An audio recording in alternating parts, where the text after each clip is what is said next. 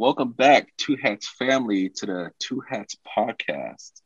I'm your host, Chris, the Tactical Probation Officer, and this is my wonderful co-host. Is Brittany your favorite PO? All right, we have a great episode for you guys today. We interviewed Shane. He is a retired Alaska probation and parole officer. So, as you guys know, we try to bring you guys interviews with officers from all over the country, so that you guys can hear how things are done in different parts of the states. And stay tuned. Enjoy episode number 17. I have so many questions. And so we'll just go ahead and get started. Now, thinking back to your time as a probation officer in Alaska, we have a couple standard questions that we ask everyone. So the first question is the department itself. On the two hat scale of 1 to 10, with 1 being a social worker and 10 being a law enforcement officer, a cop, deputy sheriff, how would you rate your department on the two hat scale? With Alaska probation parole was quite different than most departments that I've spoken to. In Alaska, you're a regular sworn post-certified law enforcement officer, so you go through the academy, you do everything. So I would say, because of the mix that you do in the nature of the job, it's probably between an 8 and a 9, because you do a lot of law enforcement, you do a lot of patrolling, you do warrant arrests, you do all kinds of stuff. You wear, as you say, 2 hats. Wow, you said patrolling. Wow, we definitely have to get into that, because I got some good questions for that. So you said the department's about an 8 or a 9. So you personally on the scale, are you 8 or 9, or do you move around yourself on the scale? As far as in my career, well, when you were a PO in Alaska, how did you rate yourself on the scale? I think I was more of a mix. I don't think I was leaning one way or another. I think I was pretty close to probably a 6 or a 7, just because of the nature of the job.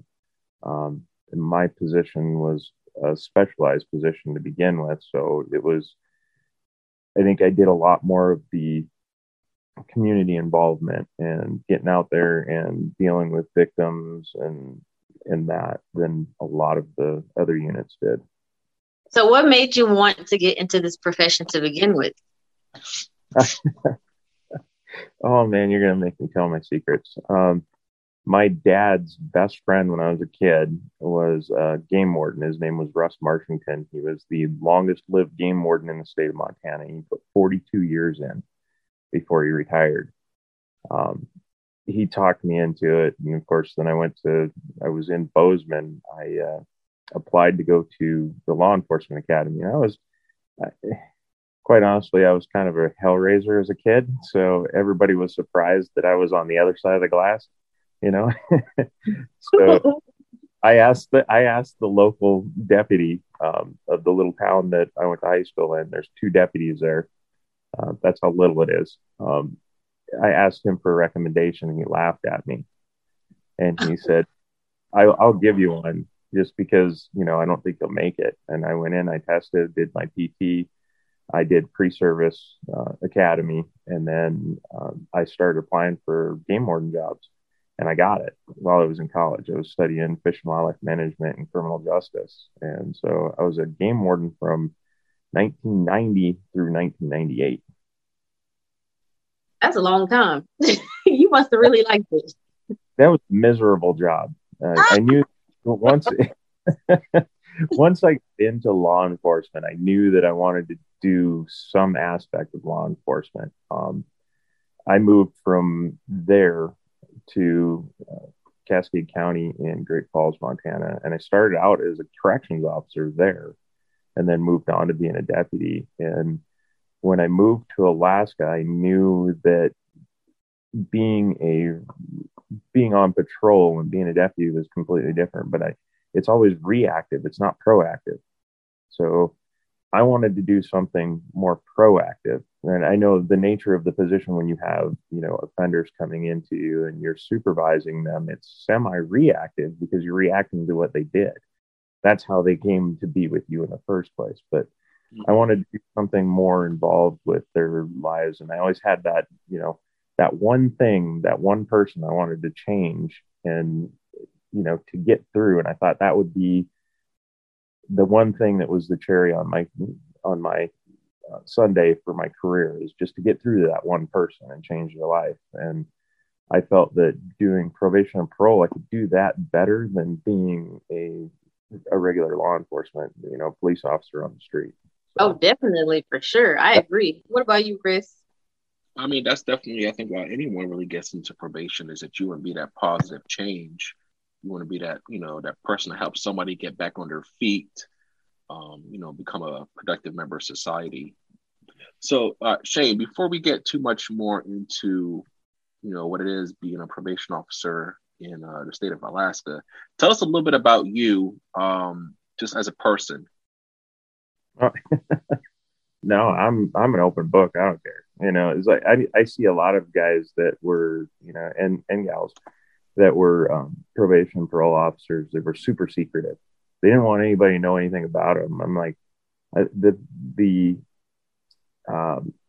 people that I worked with were, well, I'll just put it plainly. I worked on a specialized unit. I worked with extremely high risk violent sex offenders. Those are the people I supervised. So a lot of the people didn't want anybody to know their name, didn't want them. I mean, I definitely didn't want them to know where I lived, but I didn't care if they knew that I was married at the time, that I had kids, and that, what I did before. I mean, I was proud of that. I gave them something to look up to.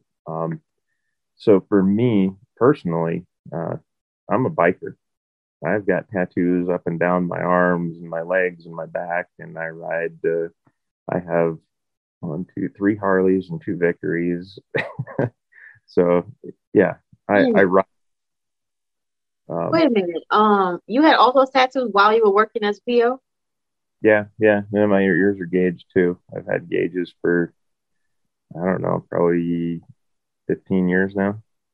Now that's interesting. A lot of departments don't even allow the POs to wear that type of ear.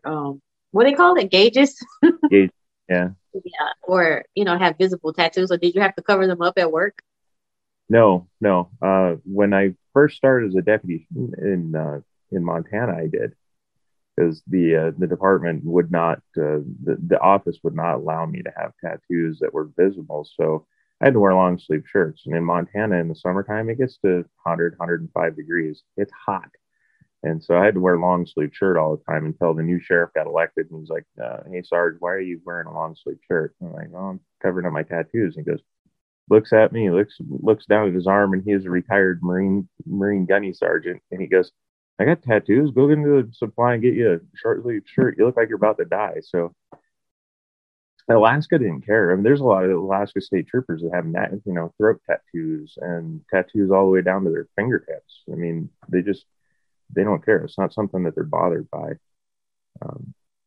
Our department, with the Department of Corrections up there, they didn't care. They're like, just as long as you're not, out doing stupid crap, it doesn't matter. I was got a feeling that Alaska's a different kind of place.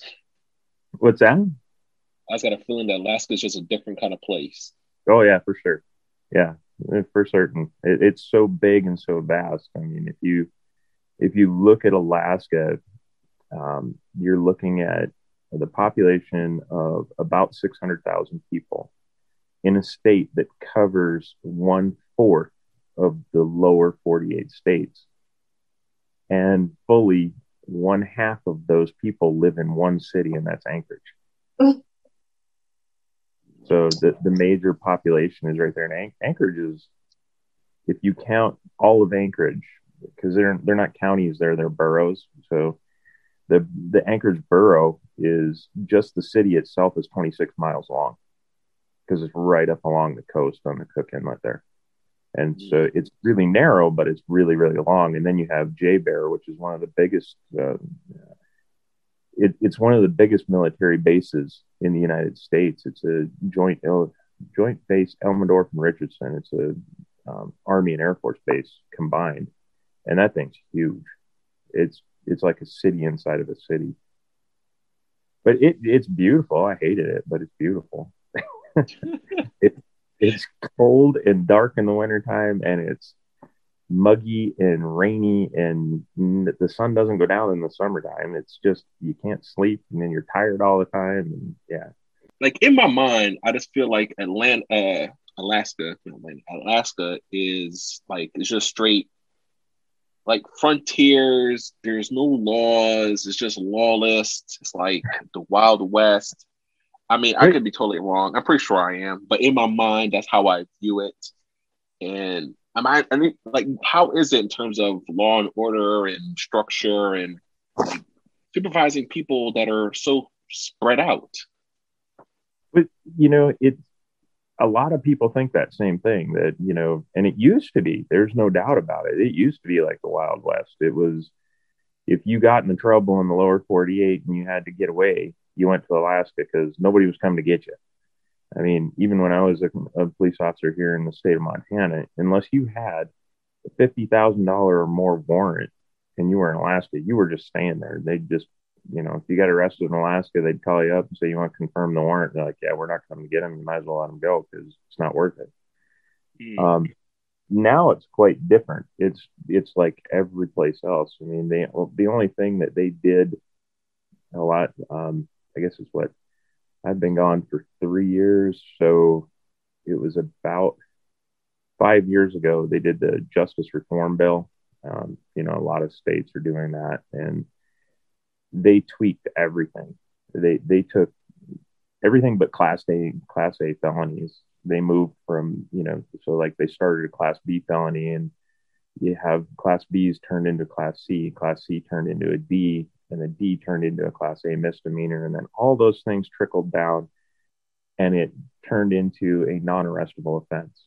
So that affected us too, because a lot of the things that we would normally be able to arrest the probationer for before and give them a little bit of their suspended time or something, we weren't allowed to arrest them for it because it was a non-arrestable offense.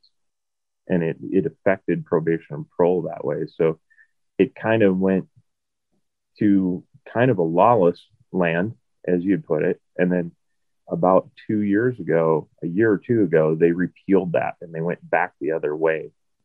They lowered the felony dollar amount. They put everything back. They made things more for arrestable offenses, gave probation and parole officers their teeth back and said, okay, this is what we're going to do, because it was just getting way out of hand. So they redid it. Montana's Justice Reform Bill was modeled after Alaska's, and we're seeing the same things now that were happening in Alaska. So I imagine with the new governor and the more conservative leaning government in Montana, it'll probably go back the other way again, and probably very soon, because it does get out of hand. And I think they had good intentions, but it just didn't work. I mean, that sounds like something we were talking about in our last episode with the chief of the Idaho probation and parole, where we're talking about the pendulum swing, how they'll go through periods where, okay, let's try to help everybody, let's try to kind of soften up a little bit, and then things get out of hand, and then it's, well, now we have to go back to dropping the hammer on everybody. So I mean, it happens, unfortunately. On the good times, they try to give people chances, and then when things get out of hand, they go back the other way. So it's a cycle. It's a cycle. It's the nature of the business. To help them, you have to be able to. They have to have the consequence, but they have to have accountability. Yeah, they have to have that consequence and that accountability, but they have to have that person that's going to give them a chance and say, okay, you screwed up. Here's your consequence. When you're done, let's try it again. And you just keep pushing them forward and saying, if you keep making the same mistakes over and over and over, then you gotta really figure out what you're doing wrong. It's not the system, it's you. If you can get that through their head, then they're all right. But yeah, I think a lot of, like, I have some friends that are probation and parole officers in Montana, and they're saying the same things are happening here as it did there. It's like the offenders they didn't care. There was no consequence for them for the actions that they were doing. They're like, oh, I may have 3 years suspended time hanging over my head, but guess what? They're not going to be able to throw me in jail, so I'm just going to go do it anyway. And then, they don't have those consequences. You got to have a graduated thing, I think. And personally, I use the graduated portion of it. You'd get at the risk of sounding like an old dad, you'd get a stern warning. You're like, you keep messing up, then we're going to have an issue. And then I might have them come into the office, twice a week and come and see me. And if they did it again, it was like, you're going to check in every morning before you go to work. I want to see it. I might put them on in, more frequent UAs. I would go see them at their job, which really embarrassed them because, the nature of my position with probation and parole, I was plain clothes. So I would put my vest on under everything and I would conceal my weapon and then go in. But if it was to the point where I had to go see you at work, I was going in full uniform. And it just embarrassed the crap out of them. They're like, all right. I get it. Don't come to my job. You're embarrassing me. You're scaring everybody. And it's like, well, you know what? Quit messing up. I'd go see him. The chief didn't like the fact that I would go see my probationers at midnight. But I'm like, when's the time that they're getting in trouble? It's not during the day. They're at work. They're getting in trouble at night because they're out doing drugs or they're out drinking or they're out past their curfew or whatever. And I said, so if I go check on them in the middle of the night when they're not least expecting it, I was kind of one of those guys. Most likely to catch them. Yeah, that's when you catch them. Like they're doing the dumb things then. So it was easier for me to catch them and, make sure they were doing the right thing. But, I think still the recidivism rate was still really high. So, I think that seems to be pretty standard across the states, with that recidivism. But yeah, 30%, I believe, is the percent. Well, 30%, I think, is the national recidivism rate, which is still pretty kind of high if you think about it. It was between 30 and 33 the last time I looked. That's pretty high still. But Alaska's one in three. Yeah, Alaska's recidivism rate's actually a lot higher. I don't know why. It's extremely high. Do you think it's the mindset of the people? Just they're more independent leaning. They're more. I don't know. Kind of goes back to that wild, Wild West type mentality. I think part of it's because of the size of the state and how isolated things are. So some of the probationers, they live in a village where it's a 3 or 4 hour plane ride to get to their actual residence. And they would start out, like they'd have to transfer into Anchorage. They'd start out with us. And then if they were doing well and they had a long period of time where they were following the rules, doing treatment, doing everything that they needed to, we'd allow them to go back to the village, back home, be with their family members and stuff. And that's when you'd see them get in trouble. So I think that was like, for that state, I think is the big determining factor for recidivism. That and alcohol there is just rampant. So if they get arrested in the northern part of the state, right? I guess they go to. Is all court in Anchorage, or are there different courts in the state? Yeah, there's different courts in the state. It's like everywhere else. You have different districts. So you have District 1 through 9 in Alaska, and district court will be in the closest village or the closest town that actually has the ability to have a courtroom. And some of those, there's only 9 of them in the entire state, so some of them are quite a ways away from the villages. There's a big area that judge or those judges actually have jurisdiction over. So yeah, they would go to the closest one. A lot of times the troopers would call me and say, hey, Coop, what do you want to do with this person? And I'm like, do you have the ability to hold them? And they're like, yeah, we can throw them in here and we'll put them on the next plane out. And they get them they escort them on the next plane out and meet them at the airport and put them in the patrol car and take them to the office. Do the paperwork. Wow. in Anchorage, and then they answer for what they're doing in a different district in Anchorage because that's where they're supervised from. So everyone in the state is supervised from Anchorage. No. You have like if you go north into like Bethel, Bethel has its own probation and parole office. They have Anchorage has Alaska has 4 probation and parole districts. Anchorage is its own district. Anchorage is District 3. The rest of them are bigger swaths of area, but they have less people. When I left, the active probationers, probation and parole count in Anchorage Bowl itself was like 4,700 people. You got to understand that the office in Anchorage has 78 probation and parole officers in it just to handle the caseload. Some of the general caseload guys, their caseloads were insanely big, and you're looking at 120 to 150 people a person that they're supervising. Whereas on the sex offender unit that I worked on, we were capped at 75. So we weren't allowed to have more than 75 people on our caseloads. And there was 10 of us on the unit. 750 sex offenders in Anchorage. That's your general offenders. So, anywhere from the drunks to the murderers were on what they call a general caseload. Anything that's specialized is you have specialized caseloads. So you have the mental health caseload, and then you have probation, the sex offender caseload, and the sex offender and the mental health caseloads.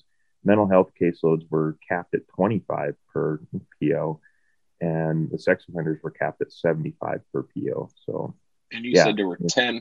You said there were 10 sex offender POs. Yeah, so that means so if they each have 75, then there's 750 sex offenders in Anchorage. Yeah. Wow. Yeah, a lot of them that are on probation. That are on probation. Yeah. Or parole. Those people, they're not all just from Anchorage though, and that's the weird thing is because the only other place that has sex offender therapy, so they have the therapists and the treatment to go to is Juneau. So they can either go to Juneau or they can go to Anchorage because Anchorage has 5 therapists that work exclusively with sex offenders. So they have to do their treatment, their sex offender treatment. And that's required for every sex offender. It doesn't matter. It doesn't matter what offense it was. You have to go through treatment. And a lot of them actually have to do it in prison. They'll have to go to treatment in prison. They graduate from prison and then they continue when they get out on probation and parole. And then they'll graduate from their program and they'll be on, most of them, it takes 3 to 4 years for them to graduate. Some of them will never get away from it, but then they'll do like maintenance things. So if I had several that were not the extreme violent ones that were, pretty easy to deal with, but they would graduate the program within 2 or 3 years, do everything that they had to, show up to their meetings 3 times a week. And then after that, it was like they check in with the treatment group once a month. And they'd go in, they'd have a meeting with the treatment group once a month, and then they'd come back and report to me, and that treatment provider would report to me. So it's a different world when you're dealing with sex offenders than it is for general caseload. All right, so let me understand. So regardless of where they live in the state, which is it's a big state, like you said, it's about a quarter of the continental United States.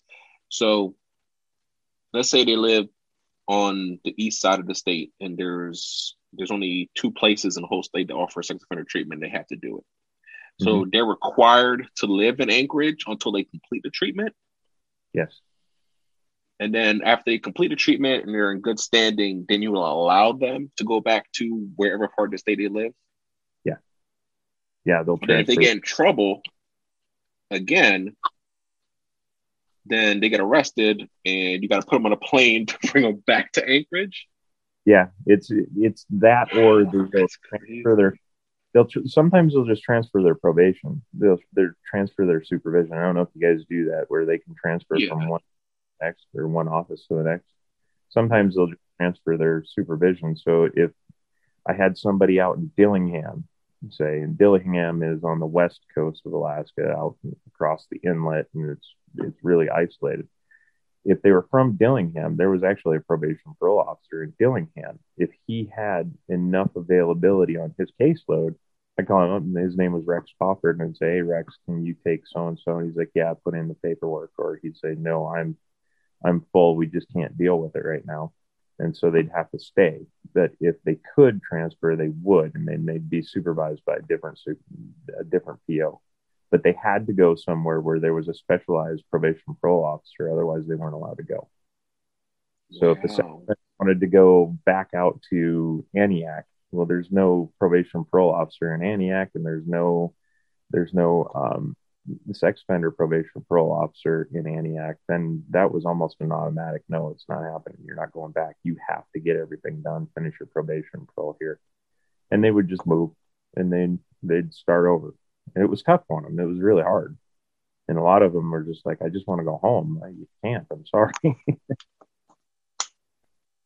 Wow, that's crazy. Brittany, can you imagine that? Telling offenders, now you have to move to a whole other part of the state because we ain't got no POs out there for you. No, that's crazy. People who live 30 minutes away had a problem with coming to probation. So I can't even imagine having to deal with that. You have to uproot your whole life. To get to see me once a month, they'd have to drive an hour and a half just to get to see me. And if I needed to go do a home visit with them or something, I'd have to drive an hour and a half to get there. So it's difficult. It was a different animal up there than it is in other states. I think that's what really surprises people is how the vastness and what you have to do to actually be on probation and parole. And in Alaska is one of those weird places where you don't have, Alaska is if you finish 2/3 of your sentence, your probation or your prison sentence, they automatically kick you out of jail, and you automatically go on probation or parole. They don't give you a choice. They don't say you're serving all your time. If you do 2/3 of your time, you're out, and you get assigned a PO in an office, and they say this is the closest place to you that fits your needs. There you go. So it's kind of do you have some offense? Oh, mandatory post. It's like mandatory post release. Then, like you're gonna take this. Yeah. You have no choice. You can't max out. Nope. They can't max out. That you have no choice. You get out on supervision. Yeah, that's how it is where I'm at. Go ahead. Do you have some offenders who would just quit and stop reporting and all that stuff just so they wouldn't have to deal with it? Oh yeah. I think everybody has those where they're just like, I feel like you would have a whole lot more though. Some of them wouldn't even show up. They'd be like the day that they're supposed to be in my office, their first day of probation, they wouldn't even show up. So I'd try to get a hold of everything would be completely, non-existent. So I'd have to issue a warrant. And then I had a couple of them that were 3 and 4 years before they actually got picked up. I'm like, dude, if you can do that well and not break the law for 3 or 4 years, why didn't you just come and see me? And we could have didn't get caught for 3 or 4 years. Correct. They didn't get caught for 3 or 4 years. Yeah. Good correction. Yes. Thank you for that. But yeah, they didn't get caught for 3 or 4 years. And if you didn't get caught for 3 or 4 years, it would have been pretty easy just to not do stupid crap for 3 or 4 years and come and see me once a month. It wasn't that hard. Yeah, but for those 3 or 4 years, they didn't have to come see you. They didn't have to worry about you come to their job. They didn't have to submit to drug screens. They didn't have to go to treatment. Exactly. They just keep doing what they want to do as long as they stay under the radar. You're right. I would do video calls with the guys on the fishing boats. So during the fishing season, the crabbing season and stuff, the guys that's a big business. Alaska is fishing and crabbing. So they'd get a job, they'd get hired onto a boat. Well, you'd have to do a video call with them, and they'd have to check in. So most of the boats had the ability to have they had a fax machine. So they'd fax me in their monthly reporting statement, and then they'd call me or video call me so I could talk to them. We'd discuss everything, how things are going on the boat, this, that, the other thing. What are your plans when you're done with fishing? Are you're not spending all your money out there being dumb in a port or this or that. When they get to port, they'd have to check in with me again. And they're like, okay, we're unloading the boat. I got to go. I'm like, all right, get out there, behave yourself. I'll take that. At least they're on a boat. They're not getting in trouble. Yeah. I mean, how much trouble can you get into on a boat? They can still be getting high and drunk on the boat. Yeah, they can. They do. There's several times they'd check in at like Dutch Harbor. They'd go to Unalaska at Dutch Harbor and they'd call me, and there's a probation parole office there that's not manned. It's really funny. It's not manned. You would have to fly out there to check in on your probationers. So the local police officer is somebody that was a police officer in Great Falls, Montana, and I knew him. His name was Matt Jones, and I'd call Matt and say, "Hey, I got somebody coming in off the boat. They're gonna load up the boat, or they're dumping off. Can you UA him?"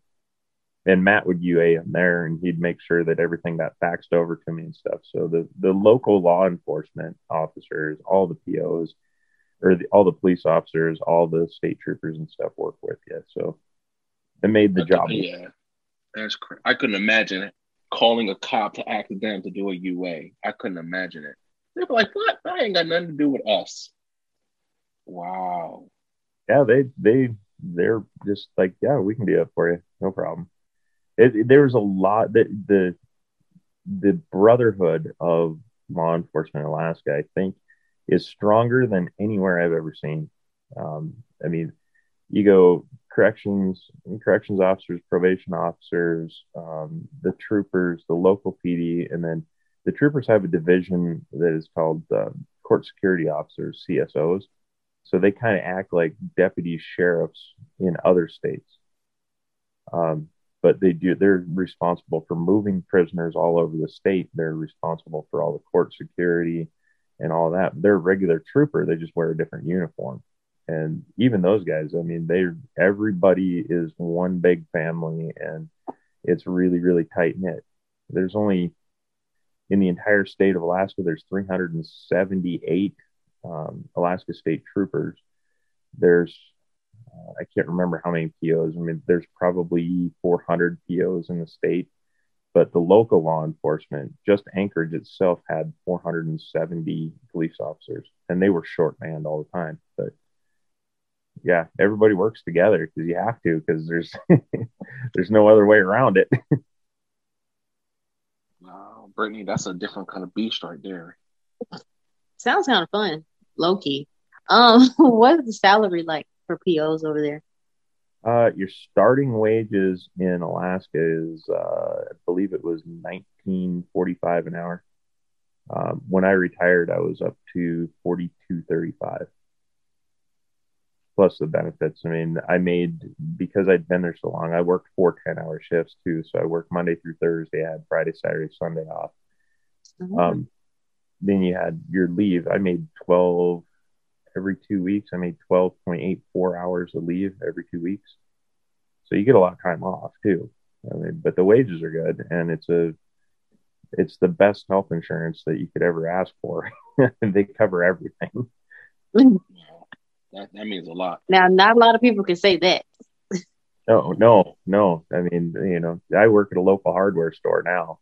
I run equipment at a hardware store, and my insurance in Alaska for the premium thing cost me $45 a month. That was it. And the state picks up the rest of it. Just at the local store here through the corporation that I work for, I'm paying $184 a month for my insurance, and it's not very good. So like, I don't want. But you wouldn't go back to Alaska. You wouldn't move back there. No. I mean, I'd go back and visit. I still have my daughter lives there. I'm a daughter. All my buddies and my friends and stuff live there. But I'd go back and visit, go fishing and go hunting. But yeah, no, I'm done living there. Too isolated. It's like living on an island, because there's one highway that goes out of Alaska. It goes from Alaska. You have to go all the way to the northwest tip of Alaska, and then come back down through the Yukon in Canada. And then, I mean, it's from my house here, it's 3,800 miles just to get to Anchorage.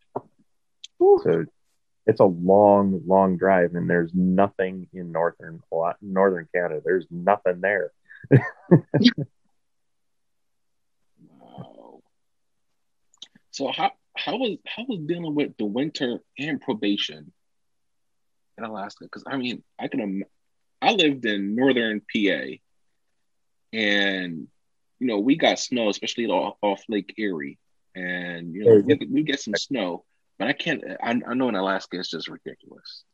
My dad's from Matorsville, Oh, okay, Williamsport, Matorsville. That's where my dad was okay. born. I have a ton of family there still. Um, Dealing with it because, well, Anchorage, you get, I think the average snowfall in Anchorage alone in that big city is 98 inches a year. Ooh. You get a ton of snow, and when it starts snowing, it usually starts snowing like mid-October, and the snow doesn't go away until June. Like the snow till June. May, June. Yeah, just about the time where it's completely light out. When you get to the summer equinox in June, the sun will go down at about 11:30. It goes right below the horizon, and then it's right back up at 3 o'clock in the morning. In the wintertime, the sun comes up at about 10 in the morning, and then goes right back down at like 3:15 in the afternoon. The only way I can describe that is like, put a little tiny light bulb in one lamp in the corner of your living room and turn that on, turn the rest of the lights off. And that's the kind of light you have all winter long. It's like the street lights are on constantly.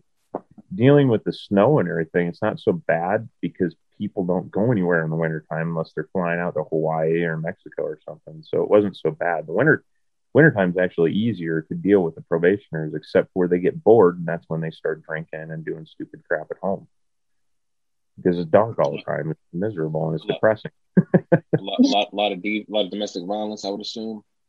Yes, Alaska is number one for domestic violence and number one for suicides in the country.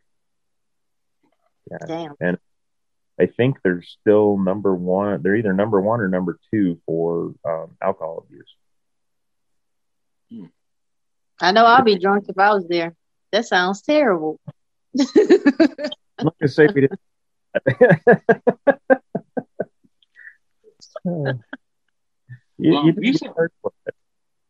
You said earlier that part of your duties was doing patrol. Tell us about that. Yeah. So we because it's a community based. I mean, we would go do bar checks. You'd walk through bars checking for probationers. You'd walk through the parks. You'd patrol the downtown. It was the community presence that they really wanted. They wanted us out there to be seen, to know that we were doing our jobs in the community, that we weren't just letting all these people loose in the community and just not worrying about them for a month, that we were out there at night. We were out there during the day. We'd go to businesses and check on them and say, hey, you guys have any problems? Walk through the bus station there. Buses are a fairly big deal, community transit there. So we'd walk through the bus stations and the managers would come out and say hi to us and make sure, and they'd say, hey, so-and-so is over here. They're laying in the corner drunk, or, they're so-and-so is causing a problem. And we'd go talk to them, chat them up, and, try to help them out. And if they needed help, we'd get them the help that they needed. I mean, we were very community based that way. So yeah, we did a lot of patrols, and I did a lot of patrols at night. We'd have hotels call us and say, hey, I think one of your probationers here, they're partying in a room, or, something's going on. So we'd call the PD and say, hey, you guys want to meet us over there just in case there's none of our guys there, at least you're there as backup. And, a lot of times PD would say, hey, we have a suspicion, suspect, or we think it's one of your probation officers, one of your probationers or parolees in so-and-so's place or whatever. Can you meet us there and back us up? And, we do a lot of that. And obviously, I know you said you guys went through the full police academy, which is one of the things we were talking about on the Two Hats podcast Instagram page, about whether probation officers should be full sworn law enforcement, or kind of have us be our own separate thing. So you guys are fully blown law enforcement. Do you guys have like full police powers? Yes. Yeah. You have the full powers. of any other police officer in the state. But the difference is that your jurisdiction is only in your district. So wherever you're at, like I couldn't go to Juneau and be in Juneau and see something happen and arrest somebody in Juneau. My jurisdiction, my scope of my authority was only in the Anchorage district. So I couldn't do that. But yeah. And our academy is not exactly the same as it is for, you know, a road patrol or, you know, something like that. It's shortened compared to theirs, but it's lengthened in one aspect. So we have to learn more about the courts and how that system plays out and how to do all that stuff and how to actually be in community supervision, whereas they're learning how to enforce the law and not get, you know, and drive and not get killed and stuff. So there was a slight separation there. So did you guys have like the power to arrest non-probationers? Yes. For crimes committed in your presence? Yep. Yes, we did. Have you ever done that? Have I? Mm-hmm. Yeah. In fact, we were patrolling. There's one of my favorite coffee shops in Anchorage is downtown. It's called Kaladi Brothers. The place has got the best coffee in the world. It's awesome. My partner Carl and I were driving downtown, and two guys were standing in the middle of the street fighting, like literally in the middle of this 4-lane road, and they're just going to blows. And so we just stopped, flipped the lights on, stopped, jumped out, tackled them, and arrested them for, you know, drunk and disorderly and assault. And I just called PD, APD, and said, "Hey, can you guys come pick these guys up? We're actually going to do something else." And they're like, "Oh yeah." Had all the paperwork done for them. They transported them up to jail for us. So, yeah. Wow. Wait, so did that count? Did that count as your arrest, and like you had to go to court and, you know, do the whole like conviction step, or is it more like you just detained them? No, that was my arrest. And I had to deal with all the court paperwork. I had to deal with going to court. I had to do everything. Yeah. Oh, wow. Okay. Yeah, because where I'm at, we're able to, you know, we can detain people for crimes committed in our presence. Mm-hmm. But then we have to call local PD or the sheriff's office. And then once they get there, relinquish, you know, custody of them. So yeah. That's actually interesting that you guys actually have the ability to actually file charges and do all that.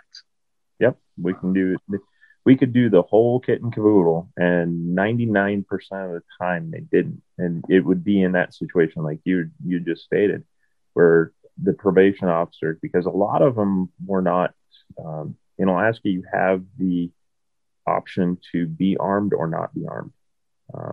So you don't have to be armed as a probation officer in Alaska.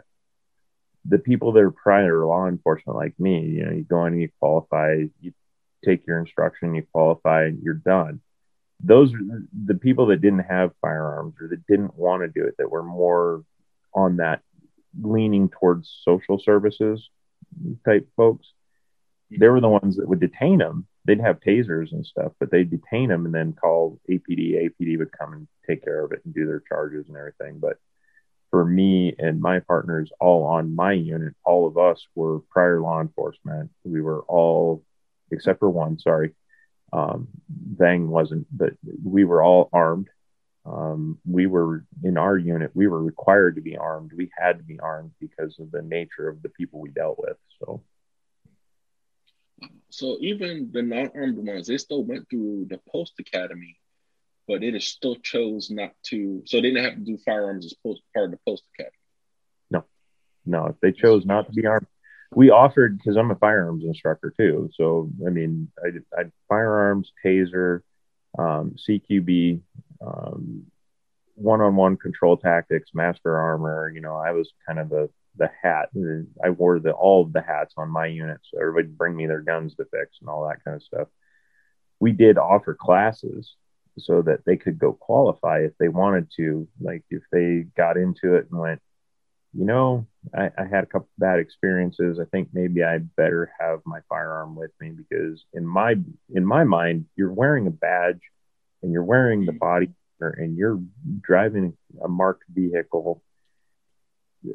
They don't separate that out. They see the badge and they see the handcuffs. They don't separate out the fact that, or they'll see the taser there. And they don't separate out that. So you want to have those tools available to you at any time. But so we would offer the classes if they wanted to take it, and it was only, the firearms instruction post academy was only a week, take them out, do 1 week worth of basically classroom time, teach them how to shoot. And then we do another week in the range. And by the end of the range time, they should technically be able to qualify. There was a lot of them that couldn't. They tried over and over and over, and some people just aren't very good with a firearm. And the people like, we can keep trying, but I think you may want to find a different job. That's terrible. It is horrible to say, but some people need to realize that if they might want to find a different career. I mean, if you're at that point where you're having a hard time with enforcing the laws and enforcing their conditions and stuff, maybe you want to go do social services or something that's a little bit more geared toward your mindset or your physical abilities. Yeah, the job is not for everybody. No, it's not. I mean, after the length of time I put in law enforcement altogether and my different sections of my career, everybody's asking me here when I moved home, why don't you go to be a deputy sheriff, or why don't you put in to be the town marshal, or why don't you go back to probation and parole? And I've had enough. I'm just done. I just want to be the normal everyday guy and not worry about it. But I still carry my gun. Wears you down. Wears you down over time. It does. Yeah, it does. Wait, you say you still carry your gun and your badge? Mm-hmm. Oh, wow. Because I have a retired ID and badge. So in most states, if you have your retired credentials, you don't have to have a concealed weapons permit. And Montana 218 Law Enforcement, LEOSHA, Law Enforcement Officer Safety Act. It's a national law that allows retired and current law enforcement within certain criteria. It's something you guys, kids, make sure you look it up, Google it, because there are certain criteria you have to meet, and you can actually carry your firearm anywhere in the country, even in states where you're not allowed to carry firearms, like New Jersey and New York. The catch, though, is that it doesn't cover you in terms of like ammunition capacity or ammunition types, depending on what state you go to. So like, California, New York, New Jersey, I think they're like limited to like 10 rounds. So you can't say, oh, well, I'm a cop from, Georgia. I'm just going to go up there with my Glock 17 with my 17 rounds in the chamber, in the magazine. No, that's technically illegal. You're good. You're covered under the gun part, but you're not covered underneath the ammo part. So make sure you read the laws. And Montana's a constitutional carry state too. So you don't need to have a concealed weapons permit in the state, which is a little scary because there's a lot of people that should not. I would agree with that. There's some people that should not own guns or carry them because they don't do it smartly, safely, and they don't have good judgment. Yeah, and that was scary in Alaska too, because Alaska doesn't have a concealed weapons permit. So, and considering that most people, I think there's almost more guns per capita in the state of Alaska than anywhere else, and most people were armed there in one capacity.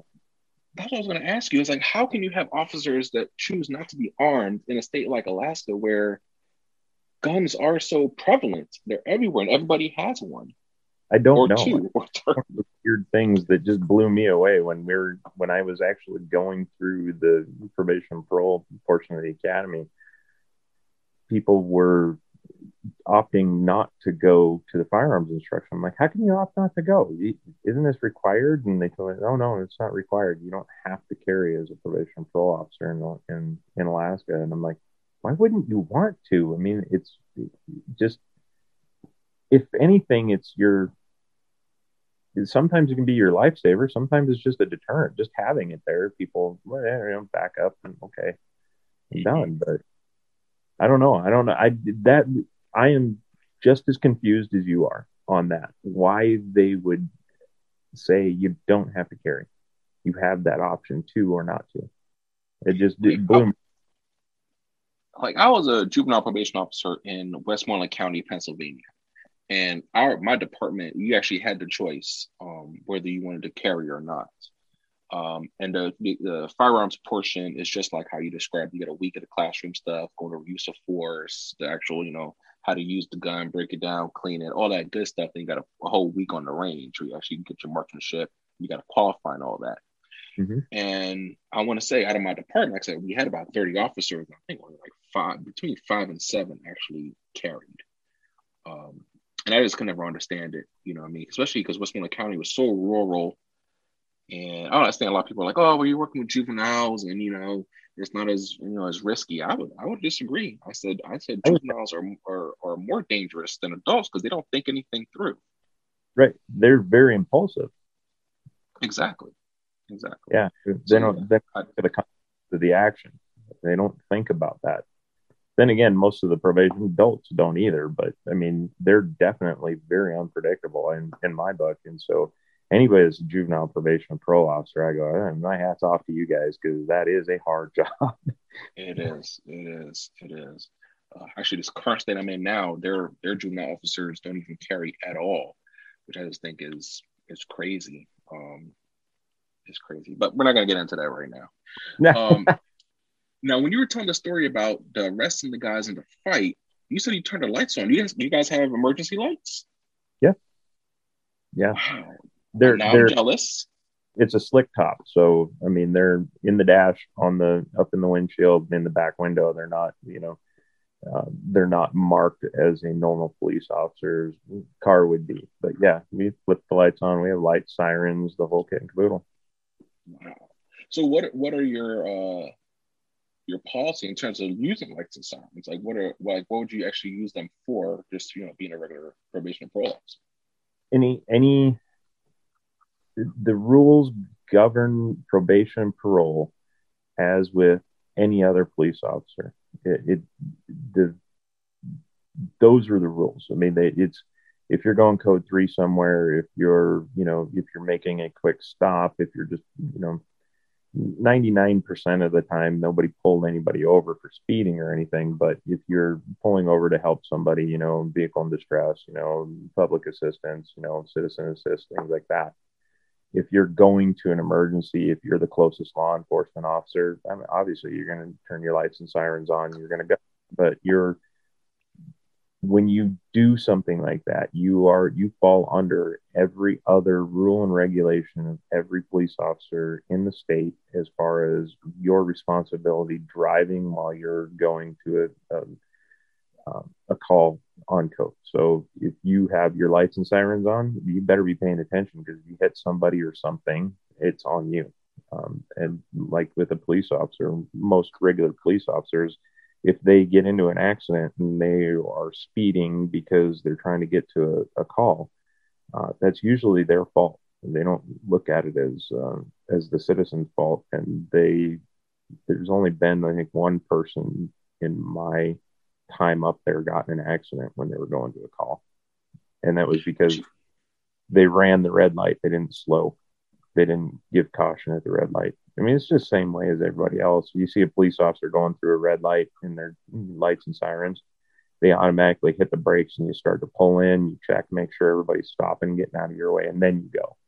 This person didn't. They just blew right through it and T-boned somebody. It's the only time I've ever seen them, they got a little bit of trouble for that one. And we had to pay out for the medical expenses and the car and all that. So. But you guys don't respond to calls for service, though. No. Dispatch, when we'd go on duty and we'd go, we'd call on, dispatch knew because our badge numbers are different. So my badge was P224. And I'd tell them, dispatch P224 10-8 and just tell them where I'm going, doing, we'd always call out wherever we're at, address and all that, just like any other law enforcement officer. But when a call for service came in, they knew that even if I was, right there, they knew that we were probation and parole and we were probably dealing with somebody else and not to call us onto that. There were times where we were 10-8 and just out patrolling. I'm the closest unit and dispatch was like, hey, everybody else is busy. Can you go to this one? Boom, and you go. But they made it a general rule that they didn't call us for calls of service now. So in what circumstances would you guys respond code 3 to? Just another officer need assistance call? Yeah. Yeah, I mean, if we were close law enforcement and an officer needed assistance, we'd go code 3 no matter what. We'd just tell them, hey, P224 code 3 to scene, and off we'd go. Now, Britt, you had to do that too, right? You guys had to communicate with dispatch when you guys went to houses and stuff like that.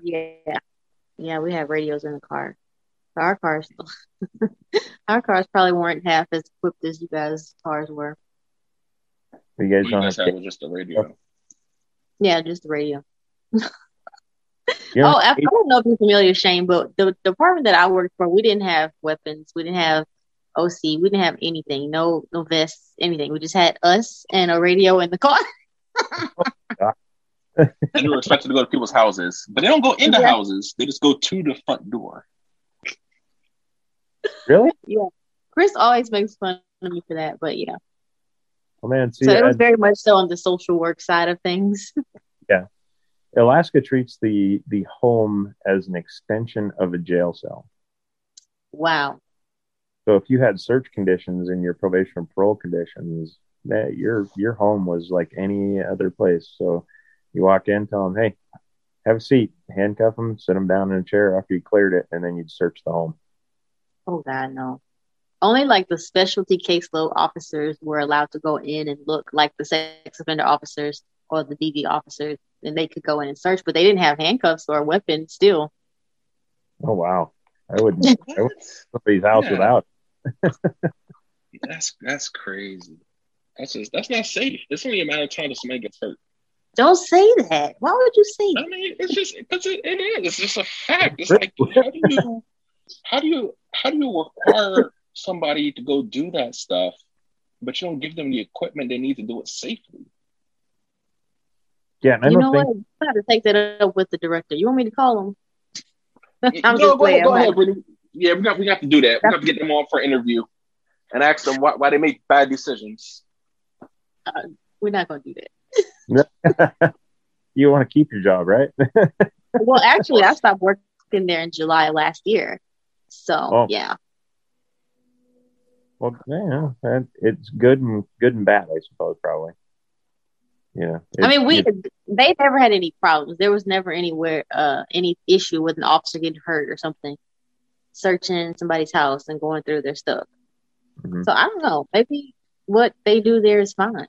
There hasn't been an issue. My question then is, what happens when you find something they don't want you to find, and then now there's a conflict? Yeah, true. But they just have to call local law enforcement. Yeah. One-on-one control tactics, regular law enforcement come and see you. So what do you do now, though? Oh, me? Oh, well, aside from this awesome podcast that you're being featured on today, I'm a digital creator, so I make YouTube videos. I create content, for different businesses online. So my social media presence is what I do. I'm just being me. And I get paid to do that. And it's amazing. And I consult people one-on-one too. How long were you in probation parole then? I did that for almost 5 years. Okay. How you gonna start interviewing me? Hold on, Shane. This is not turning out the way it was. I don't ask Chris the same. I'm going to ask him the same question. So, go ahead, ask him. He loves questions. Transition back to civilian life. No. For me, it was a breeze. You're asking me or Brittany? Both of you. Did you? I mean, you obviously going back and forth on duty. That's kind of normal. You have to do a certain amount of transition. But for Brittany, did you find it difficult to transition back, or was it just like this load taken off your shoulders? Really, it was a relief a little bit because I was kind of over it. But I mean, that job was more so like a social worker. Like it would be different for you or Chris, I think, because it was more law enforcement oriented for you two. But for me, it's just like they would come to my office and be like, "Hey, what's up?" It's just more cordial and less law. I'm just being real, okay? There you go. So Chris, your turn. You answer the question. I just transitioned from being a juvenile officer in Western PA to where I am at now, where I'm an adult probation and parole officer, and I specialize in drug court. So, I mean, there wasn't really a gap. I literally left one job, started the other job. I mean, I had to go through 2 academies, but I mean, it is what it is. I think I actually prefer working with adults now that I think about it than when I was working with juveniles. We can just do more. And I think there's more impact on actual community safety working with the adults than working with juveniles. So I don't know if that answers your question or not. I would think no, it doesn't. Well, it's tough for him, Brady, because he's still active duty. So there's a True. Me too. We went, yeah, we're done. Yeah, I'm still in these streets putting up a good fight. Which Chris and I were just talking about a little bit about how his caseload is going right now. Chris, want to elaborate and tell the family how your caseload's doing?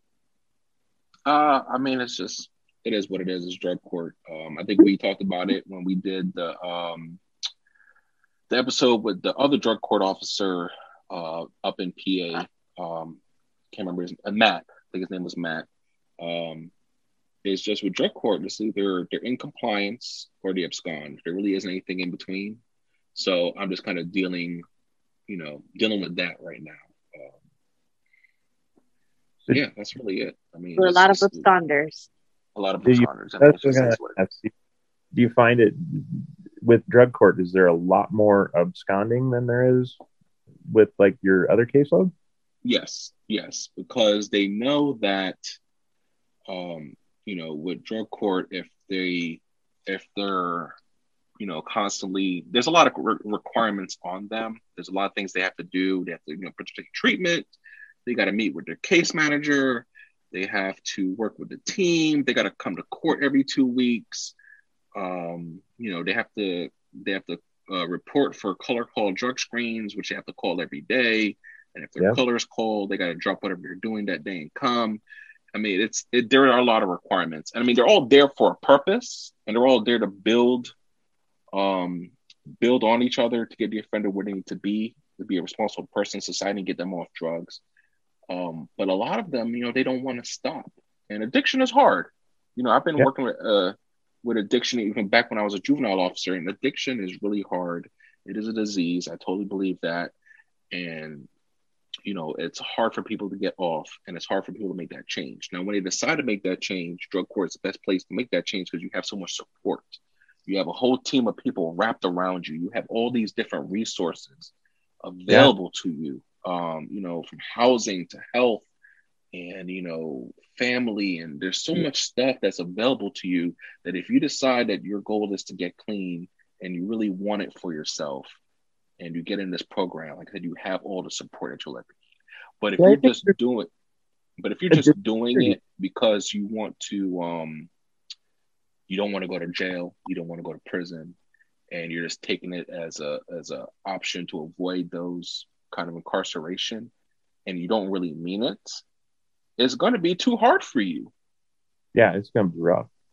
But I think there's a disparity there between like what you're talking about with drug court. They get all these resources to be able to help them through and this, all their addiction, and be able to help prop them up and push them forward and get away from that and be productive again. With sex offenders, it's similar. There's all these resources that they have available to them. They have, they have their treatment. They have all these people insulating them and helping them and making sure that they're not acting on the things that are going through their mind and all that. I mean, and to move them forward so that they can control those things and be able to control their life. But then you look at the probationers and parolees and stuff that are there for, they have violent tempers, or they have, there's very few resources. I mean, violent guys, they have anger management, and there's very few resources for those other people, those other probation parolees to use to insulate themselves to be able to get through the whole process, because it's not easy. I mean, I said it's easy. You have to come to my office once a month unless you get in trouble. But yet they have all these other restrictions that make it hard on them, and there's no resources for them. So I think that some of that needs to be turned toward the average guy that, you got caught stealing a bunch of crap, and you got put on probation, you're non-violent offender, you need some resources to help you out to get through, maybe, help you get through school, to help find a place to live, to find a new job, things like that. They don't have those resources readily available to them. They have to go search it out themselves. I think that makes it really hard for them. Yeah, that's something that Brittany talks about all the time, is that the lack of resources. And I know she always talks about, lack of transportation to even get around Right. to place, get to their treatment or get to classes and things like that. I understand, because when I started out, I was a line officer, so I got regular probation parole cases, and yeah, I might. We have places. I'm fortunate enough to work in a city where there are resources for people, but it's still a lot of, you kind of got to do it yourself. I'll refer you, I'll set the appointment, but I'm not going to pick you up and take you. Right. You got to figure out how to. Yeah. Yeah. Yeah. I'm not assigning you a case manager that's going to call and check up on you. You know what I mean? You're not going to come back and see the judge every so often to see, how you're doing. Right. Only time you see the judge is after I arrest you for violating. It's like they're self-paced, and some of them just can't do it. Yes, that is true. They can't. Yeah. It is. What else you want to know, Chris? I keep asking you guys questions. What else you want to? I don't mind. I don't mind at all. I don't mind at all. So how did you decide that it was time for you to retire and be done? I got into an incident.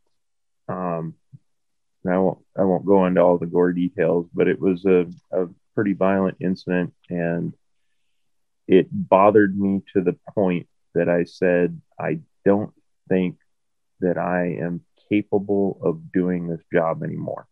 I got to the point where it's been so long.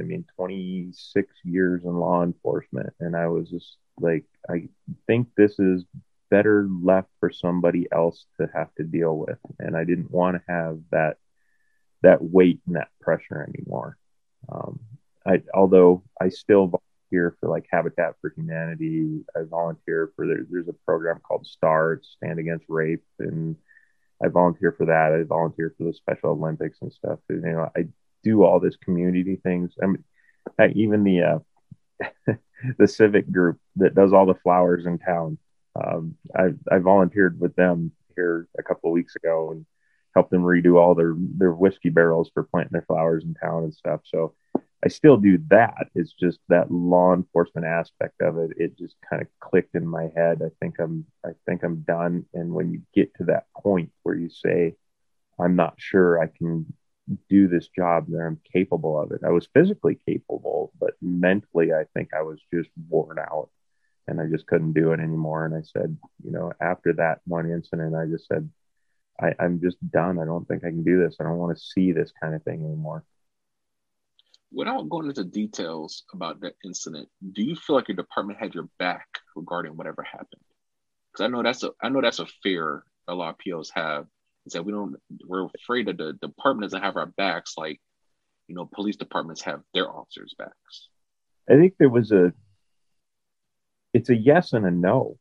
Honestly, it was a yes in the fact that my supervisor and my chief sought me out and pulled me aside and said, here's a couple of phone numbers, here's some resources, this is what we want you to do if you need them.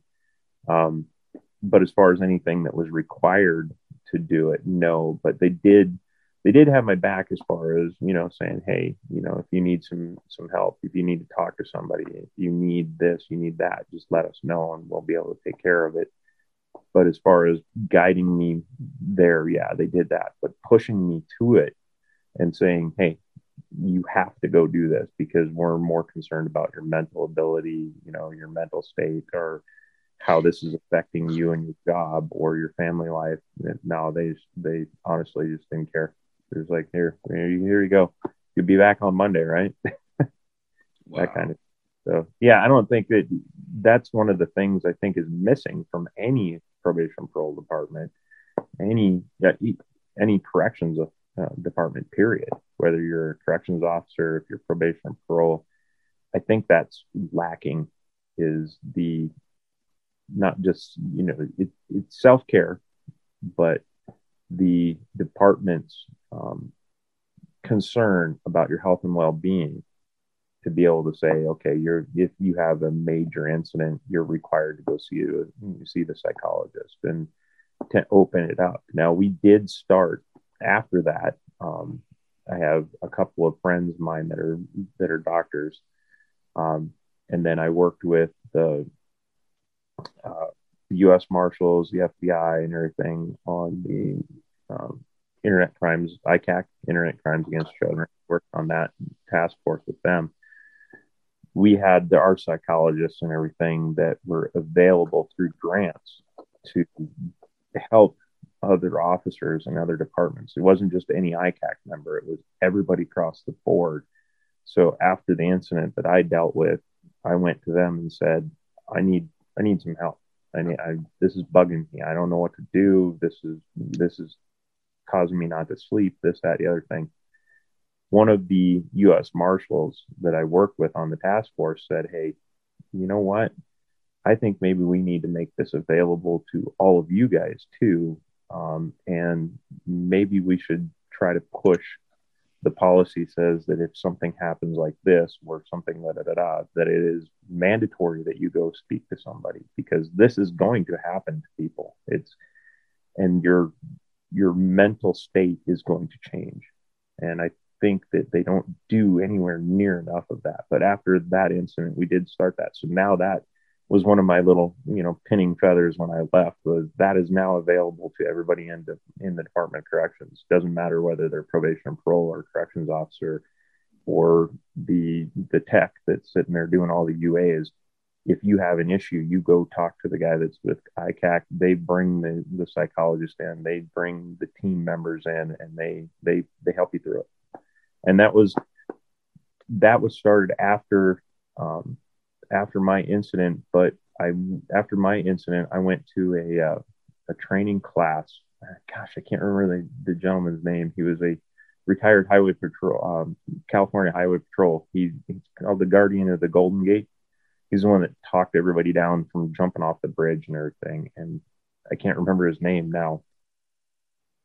It was after I went to his classes and actually got to sit through his stuff for that week that I was like, he did the same thing. He's like, this has bothered me so much that I need some help. So he finally got grants and everything and got it all set up. So yeah, that's more available now, but I'm not sure that's like that in every department. I think everybody should have that set up somehow.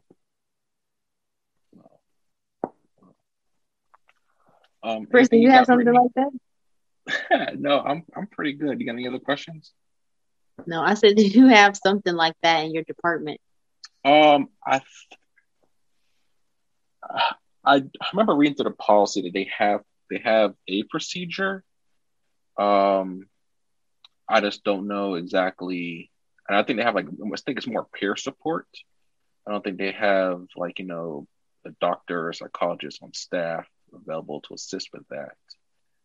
That's part, though, is that there's a peer support network there. So when we started that, you actually have to sign up for it.